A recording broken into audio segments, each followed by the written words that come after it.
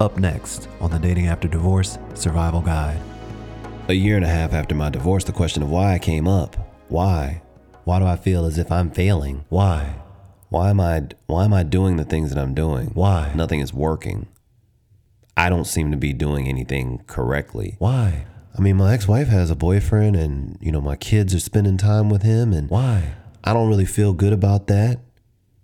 But that doesn't really have anything to do with me ultimately. I'm over here in my orbit trying to be with somebody. Why? But why? Why am I trying to be with someone? Why am I trying to be with someone? Who told me that I need to be dating? Why? Why?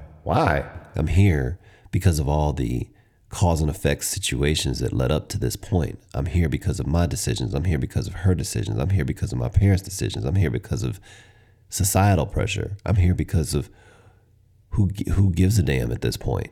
I'm here and I can't undo anything that landed me in this spot. But I'm here on purpose. So if I'm here on purpose, then what am I supposed to be doing? And is the what that I'm supposed to be doing chasing my tail trying to be with somebody? Why am I trying to microwave a relationship? Why? Why do I have to be with someone? Why do I think I'm running out of time? Why? Why do I think that I have to be with someone for the sake of my daughter? Why? Why do I believe that it's possible to get to know someone and start over with someone brand new, to undo 15 years of relationship and do better than what I've done when I don't even know what I did wrong to begin with?